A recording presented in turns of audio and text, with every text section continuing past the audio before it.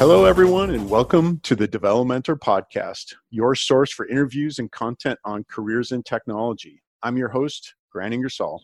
Thank you all for taking the time out of your day to listen and join us. If you're just joining us for the first time, we have three goals. We want to showcase interesting people in tech across a variety of roles. We want to highlight the different paths people take in their careers. And most importantly, we want to help you find your path. If you want to learn more, please visit our website at develomentor.com or follow us on Twitter at Develomentor. Today's guest is an electrical engineering major from the University of Arizona who went on to earn a master's in that field. After completing school, he moved into the working world as an analytics programmer and then as an embedded systems engineer. He also just happens to be the brother of one of our earlier guests, Kavita Ganesan, in episode 18. Please welcome to the show, Arun Ganesan. Arun, great to have you here. Thank you, Grant. Thank you for having me on your show. Yeah, and thanks so much for taking the time out of your day. I know everyone's busy, but why don't we start off by having you do a quick intro to yourself? I gave some of the highlights there, but I'd really love to hear how you got into tech and kind of the journey so far for you. So I came to the States in 2006 to pursue my bachelor's degree. After completion, I moved on to my master's degree and went to Cal State Long Beach in California. After that, I graduated and my first job was at Ford. I was the analytical programmer for the hybrid transmission group. I did a lot of MATLAB programming and I got that job because of my MATLAB exposure when I was working my master's degree. We did a lot of durability analysis throughout that. From there, I moved on to being the systems engineer, which I carried forward all my analysis done previously. Let me go back there a little bit. I mean, you moved to the States 2006, if I heard you correctly. Why electrical engineering? Like, how did you decide on that as a major? I mean, it's really interesting, right? Because a lot of the early programmers back in the 70s were actually electrical engineers. I'm curious as to why that degree. So when I was small, I would always tinker around with electronics and take things apart, put them back until I got yelled at for doing things like that. That was my interest. When I was 17, my dad and I had a talk and he said, why not electrical engineering since I like doing these things, which made sense to me. So that's how I got into electrical engineering throughout my education. Fill our guessing, because I think you're the first person I've had on the show who has an electrical engineering degree. Like, what are you covering as topics as part of electrical engineering? I mean, obviously the name has some implications there. Is it some programming? Is it hardware? Like, what all goes into getting a double E major, as it's often shortened to? Primarily, of course, it's going to be all hardware, all circuit analysis, image processing, signal processing. There will be some programming as a tool to accomplish what you want to accomplish as an electrical engineer. For me, it just so happened that I needed to use MATLAB for my thesis, and it just moved on from there. You're actually like designing logic boards and things like that. Does that include all the way up to like designing like CPUs and that kind of hardware? Or is it more like, I don't know, what's some example of some things that you might design as an electrical engineer? It's actually both. There are different tracks. If you want to go into processor design, that would be more computer architecture. If you want to be more circuit, then it would be digital analog design. Gotcha. Another thing that I think often comes up in this space of careers is this choice of going on and doing a master's. So you got your 4-year degree at University of Arizona. What inspired you to go get a master's? Because that's, yet another 2 years of your life in school. When you're earning a bachelor's degree, it's more of a general knowledge kind of thing. And I wanted to specialize more and to make myself more marketable to get a good job. So that's primarily why I did my master's. So from there, you launched into this analytics programming, which doesn't exactly sound like electrical engineering. I mean, if I understand you correctly, you did this thesis, and as part of your thesis, you were doing a lot of MATLAB programming. Is that the connection? And what was that like of coming out from master's, and then all of a sudden now you're thrown into being a programmer? It was a rather big change because I didn't really use much of what I learned as an electrical engineer. Of course, you need to know some basics. Most of it was programming and understanding the system you're working on. Hybrid vehicles for me. I imagine, though, like the concepts of the hardware actually still translate a fair bit. If you're talking logic boards, circuit boards, you're still dealing with if-else conditions and those kinds of things, right? And so I imagine, for somebody who's on the technical side of hardware, like the leap to software is probably not that foreign of a concept, right? Right, but I wasn't actually working with circuit boards. I was working on the transmission side of things, which is how the power split transmission works or how the hybrid transmission works. And you're getting data off of the transmission systems and running that through analysis. So what does that look like as an analytics programmer at a bit deeper level? So for me, my first project was durability analysis. Given a certain part moving the transmission, how can you quantify that to a lifetime of the transmission? So it's like some statistical analysis? It was a lot of statistical analysis. We also had to know some mechanical engineering terms and topics. Right. So I imagine then there's a lot of learning on the job here. Because I would assume as an EE major, you're doing some coverage of stats, but you're not like a stats major. Is that fair? Yeah, that's right. Yeah. So then you've got a fair bit of on-the-job training involved, I would imagine. Reading papers, lots of questions. I'm curious then, so you do analytics for a bit. How do you then make that leap to embedded? Because that's a whole different way of programming. You're kind of going from that MATLAB or SAS or whatever other stats program you're using, maybe some R, and then now you're in the embedded world. How did you make that leap? So it all started with an idea that I had. I saw some things at work and I thought, hey, why not consolidate some of these tools into one package? It was just an idea. I brought it up to my boss back then and he said, oh, great idea. Let's start working on it. I started with C# because all our computers are Windows. So I thought I could write an application in Windows. Through trial and error, I tried. It actually grew pretty well. The tool that I wrote is now used by Ford globally. And I immediately fell in love with it. I loved CPU architecture. Initially, when I was working on it, it was more on the communication protocol, how you get data out of the vehicle. And as I worked more on it, I had to ask more questions. How does it work? What am I getting? What am I asking the car for? And then I realized that, hey, I always liked computer architecture throughout school. It was something that came to me. And using that and seeing what I did at work, I just moved on to embedded systems. So actually, define that a little bit more for our listeners. What exactly does an embedded system entail? So it's a system that performs a specific task that interfaces with other systems or sensors or controls. Everywhere you look you'll find an embedded systems in your watch, in your phone, the monitor. A system with a computer that performs a specific task is how I would usually describe an embedded system as.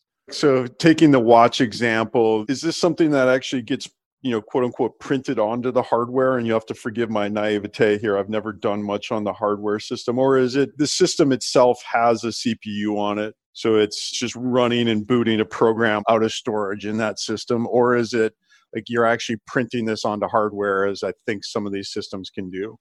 The system itself will require a chip for controls because you're controlling input and output. You're controlling how you're getting data, how you're processing it, or how you're handling data, any sort of data. If you find a bug in your program, it's not like you have to go change the hardware. You just upload a new program, essentially like a firmware update or something along those lines. The code works with the hardware. So you write your code to match the hardware. What kind of programming language are you using for that? You said C#. Are cars running C#? No. C# was just for the application on Windows, but the actual code that goes in the transmission or on the chip, we use C. Okay. So this is like you're writing pretty low-level code at this point then, right? And then I imagine then, not to go into too much details around what you specifically use, but you have libraries and that give you functions related to the specific system you're embedding with. And so your job is to call and interface with those? Correct. For the average programmer out there who's perhaps, building websites, et cetera, how does this differ from that kind of programming? Like what's special about embedded systems, or what makes it particularly challenging? So the embedded systems, you have to be well aware of the architecture you're writing it on. You need to know your hardware. If you're writing a basic application and you don't really bother about, I'm writing it on a Mac system or Intel chip, it doesn't matter. So the hardware of it is abstracted if you're writing applications. On the embedded side, you have to worry about all these things. You need to worry about controls, memory management, timing, signals. It's a lot lower level, a lot of things to keep track of. Just to drill in on that a little bit more, there might be specific inputs and outputs that you're dealing with coming off of the transmission or the car or the watch or whatever. And you just know that you're always going to get those data points. Then I'm assuming there's a real-time component to this too, right? Like you have to react to things in real time, and if I'm understanding, you only have a certain amount of memory, you probably only have a certain amount of time to process things as well. Right. How did you train yourself for that? Because that's a very different way of debugging, I imagine. It's a very different way of learning the craft, right? Right. That's a good question. I don't know how I trained myself for it. I mean, I dove right into it and I picked it up from my mentors at work. Certain things should react within X amount of time, and you got to keep an eye out for that. It sounds like just learning what the hardware can do. And then imagine, because you've done the durability analysis stuff, you have a feel for this hardware anyways. Is that fair to say? To a certain extent, yes. Well, and then of course your EE background, I would imagine too. Because you have this mechanical background and this EE background, you like to tinker with hardware. It sounds like it's somewhat of a natural fit as well, I imagine. Walk me through a little bit of the day to day. Obviously, I don't want details about, oh, hey, I'm working on this X new transmission, but I'm just kind of curious of like, what does the day to day look like? Are you using simulators for the hardware? Do you go out and field test this stuff? How does all of that work? So day to day, it really varies. There are times when we have issues at work. We have to jump into that. There are days where we develop. There are days where we test. So on a day where we test, we get the software ready. We build the software, and the different ways we test. One, we test it. It's called the hardware in loop, where we test our controls on hardware, where we simulate the vehicle through models. So we flash the software onto our actual control board, but we simulate the inputs and outputs in model. So like in the case of a transmission, you're effectively, shifting up or down, putting in reverse, kind of all the, revving the engine, all of those kinds of things. Yeah. So you have an actual hardware thing, but you're simulating the inputs and outputs to it. We simulate the interface. Another way we test is also in the vehicle. Once we have proven that it runs in the hill, hardware in loop, we take it out to the vehicle and we test it. What's an example of something that you find at that level that you wouldn't find at the simulated level or in your earlier testing? There are times we have found that the vehicle will not start. And then there's this whole panic of wondering why the car is not starting. And it's on the dyno. We have limited time on the dyno, and we need to fix it now. Dyno being the actual physical car in this case, right? Yeah.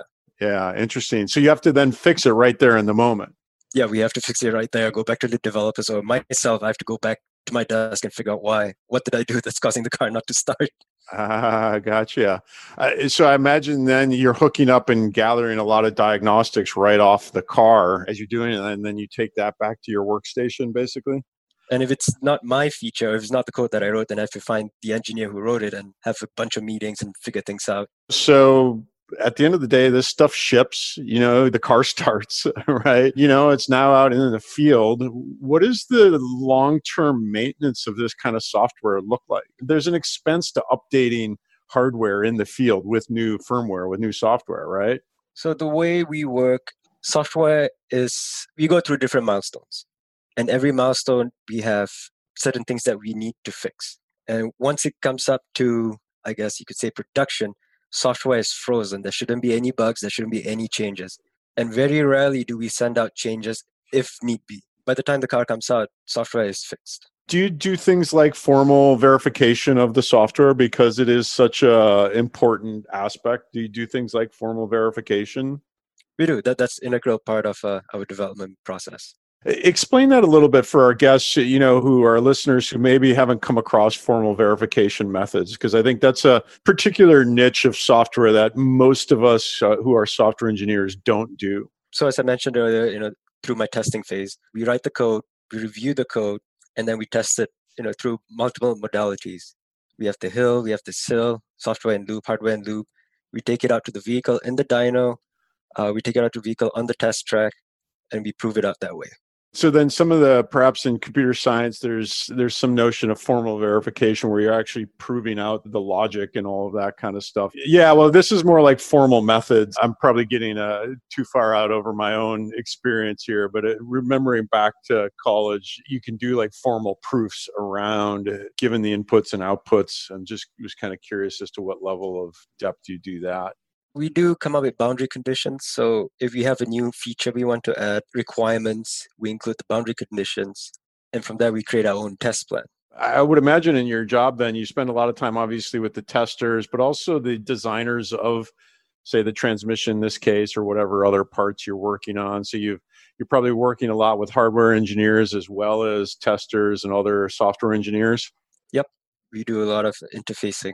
I'm kind of curious, like how long does it take to typically go through shipping something like this? Okay, so from the inception of the vehicle to production would be 3-4 years. So this is a long game that you're playing. Yeah.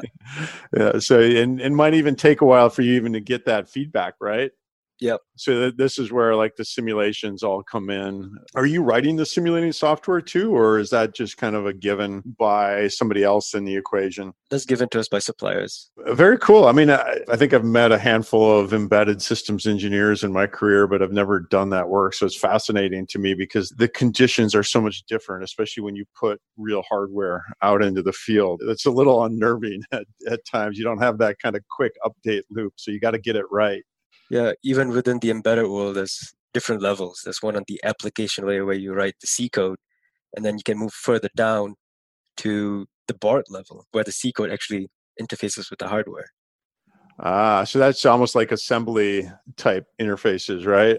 Yeah, and that gets really interesting down at that low level. Yeah. And how so? Like, explain that a little bit more. Is it just way more cryptic? What goes in at that layer? At that layer, I would say things get wild. Debugging is not as simple.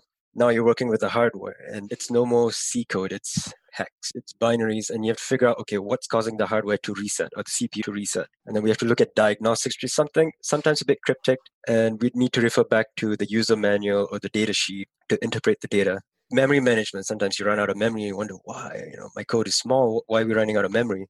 I'm kind of curious, like how much memory do you typically deal with in these systems? Depends on the system. I would say somewhere between 1 to 3 megabytes.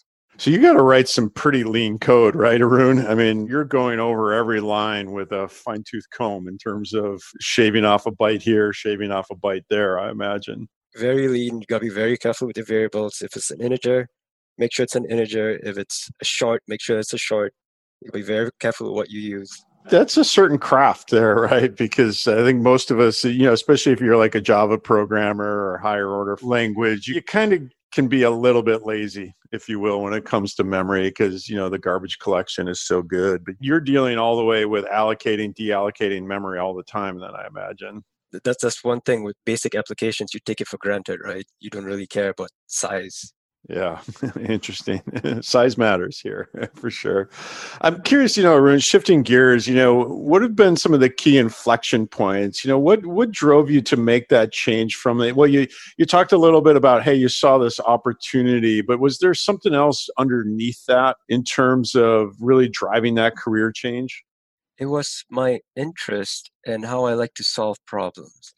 When I was doing my master's, I started out with digital design and analog design. And I liked analog design better than digital because the problems are always different. It was never the same set of problems and you're never working in the same framework. And writing basic application to embedded applications analogous to that digital versus analog. It's always a new problem, something new comes up, new architecture. You're always learning. That was very interesting to me. Explain that a little bit more, the difference between analog design and digital design. I mean, I think, I probably can conjure up some examples, but I'd be curious just to have you explain that a little bit more to our listeners. Why would one like one versus the other? Kind of what are the trade-offs between the two? Digital design, it's designing the logic within a CPU, so to say, right? You're always working on the same framework, the same set of rules apply. You shrink it a little bit, you design it, or you add more logic to it.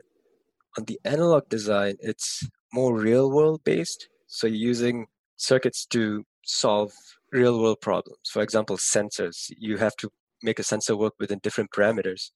So it's never the same thing. It's always different. So like, for instance, a sensor in this case might be something as simple as like a thermometer or camera or something along those lines, like where it's actually taking in physical input and churning that into an analog signal, which you then have to, I'm assuming, digitize, right? It is digitized and it's based on your application. If you need a sensor for really low temperatures, that's going to be a bit different from your regular household sensor. Is this you doing things like fast Fourier transforms and signal processing type stuff, or is that a given for you in these systems that the conversion to digital is done for you, or do you write that yourself? That is done for us. So somebody then who is kind of trying to decide between these two, like where would their affinities lie if they wanted to do one versus the other? I think it would come down to your personal preference. Some people really like digital design, some people like analog, some people like application programming. Some would prefer embedded programming. Whether you like that variability of the analog, where you've got all kinds of different systems and they're going to have different inputs just based off of different conditions versus the digital, as I understand it, is, you're primarily going to be within a very similar architecture most of the time. Is that right? That's right. Interesting. I mean, just shifting gears a little bit, as you kind of reflect back now on having done this for years, I love this question of what's the best thing about the role and what's the most challenging thing about the role of being an embedded systems engineer? Most challenging part, I would say, is the knowledge of the architecture, because there's a lot that you need to know. To be a master, I think it will take about 20 years or so. At least that's how I see it. And is that because you're just constantly there's always new hardware because every iteration of the car you're learning how to make a transmission better, you're learning how to make the engine better, you're driving under different conditions, that kind of stuff? It ties down back to the CPU we use. There's a lot to know about the CPU and how it works. If you look at the data sheet, it's over 1,000 pages long. So very detailed work goes into this. You've got to be pretty detail oriented, then I imagine, to be able to turn that into code, right? You have to be very detail oriented, and you kind of need to know a high level view as well. So if that's the most challenging, what's the best part? Best part is when you solve a problem. I don't know how to explain the feeling, but when you solve a real problem, it's just satisfying. So it's that kind of the debugging and testing out the ideas and then finally having that aha moment that, like, oh, I see how to make this work. It was this line of code that caused that problem, and kind of bringing that all together. You would feel the same when you solve a problem in writing a basic application, but it's a bit different when it comes to embedded systems because you're working on the hardware and you solve the problem within the interface, software and hardware. It's a bit different. I think many of us who are web application developers or that kind, it's always so abstract, but you've got this connection to the real world, if you will. You actually then see your product ship, right? You can go drive the thing that you wrote on or at least contributed to. So imagine that's got to be a pretty good feeling too. It's a proud moment. How do you see this role changing as you look forward, right? So you're a few years in, what's somebody likely to be doing in this role in 5 years? Is it just, bigger, faster, better, more efficient? Is it like do you think the tools are going to radically change? Architecture will change. Architecture of the CPU will change. You'll have different problems, different vehicles. You won't be doing really the same thing. Yeah, I mean, do you imagine like the hardware gets smaller, more dense? Do you imagine like, starting to bring in more real-time analytics type systems in, or are you doing that already? I imagine some of the programming is you're actually making decisions about how to change the performance of the system based off the data coming off, right? Yeah, technology will evolve. It'll be more real-time. There'll be more data to process. There'll be new types of data to process. Who knows, maybe even AI be included in these vehicles. Yeah, I imagine that. I mean, obviously they're doing, quote unquote AI at the higher levels of the vehicles, like your voice systems and all that. But it's pretty interesting to think about it at such a low level as a transmission. But I won't ask you to go there because I'm sure you're starting to encroach on sensitive pieces. But I would imagine that's got to be a part of any hardware going forward. I'm curious, Arun, you talked a little bit about mentors earlier. This show is called Develomentor. It has it right in the name. Reflect for a moment or two on what mentoring has meant to you. What are some of the key lessons you've learned about how to engage at work, if you will, from your mentors? Mentoring is pretty important to me. It gave me a starting point. When I dove right into this, I didn't know where to start, what to look at. And having that mentor, at least for me, was very important. Gave me a starting point. He told me what to look at. And one question leads to another, and you grow that way. Yeah. And how did you find your mentor? Was this just your boss? Was it somebody else in the department? I'm kind of curious. How did you establish that mentoring relationship? He was actually a coworker, a technical specialist with a sister group of ours. And he liked to teach. And he always said, hey, if you need me to mentor, that's fine. Cool. So it's just like you happened to be on a project with him, or you met him in the lunchroom, or that kind of stuff, and you struck up a conversation. I met him on my first project, and things just grew that way. Yeah, that's fantastic. I mean, it's such a tricky thing to figure out at work sometimes, where obviously your boss should be some level of a mentor, but oftentimes the best mentors are exactly like what you're talking about. They come from working on a project together and it grows from there. So that's fantastic to hear. I'm curious then, putting your mentoring hat on as we kind of wrap up here, what's your best advice? What do you wish, I don't know, 18-year-old Arun knew about getting into your career and doing your best work? I would say dig around, tinker with things, look into what you like, what you're best at. Even if it's a small sign, don't avoid it. Look into it. And I would imagine for somebody who wants to get into systems here, like, these days you could start with like a Raspberry Pi, or I forget, what are the little circuit boards you can get now where you can kind of program them yourselves? You can get them from Texas Instruments. If somebody wants to try this out, right, like they can just start with things like Raspberry Pis and other bunch of these manufacturers where you can buy like these $10 chips and things like that, right? Yeah, you can buy the demo boards, and I totally encourage that. You can take free classes on Coursera, edX, and those are very good classes and good place to start. Interesting. And then it sounds like, learning C is going to be really helpful as well, right? It's not difficult, just got to start somewhere. That's fantastic. I mean, and I think that tinkering mindset is so important in any career, but sounds like especially here, if you've got a love for hardware and kind of that hardware software interface, it sounds like, being an embedded systems engineer is a pretty fascinating place to work. Hey, Arun, so great to have you on the show. Last question, where can our listeners learn more about this? Perhaps some pointers. You mentioned some Coursera. How can they find you? How could they find more information about being an embedded systems engineer? They can find me on LinkedIn. They can find a lot more information about embedded systems. I take classes on embedded systems on Coursera, edX. They are free classes. You can buy hardware from Texas Instruments. It's all out there. You can Google classes and hardware. That's awesome. And for our listeners, we'll be sure to link those up in the show notes. Arun, thank you so much for giving us this insight into embedded systems engineering. I know it's one of those areas for myself where I'm like, I always kind of want to do it, but I'm never quite sure how to get started. I've bought some of the boards and then I always kind of get stuck. So it's really cool to hear kind of your perspective on it. So thank you so much for joining me today. Thank you, Grant. Thank you, as always, to our listeners for taking the time to listen. If you like the show, we'd love for you to subscribe on Apple Podcasts or whatever your favorite podcast app is.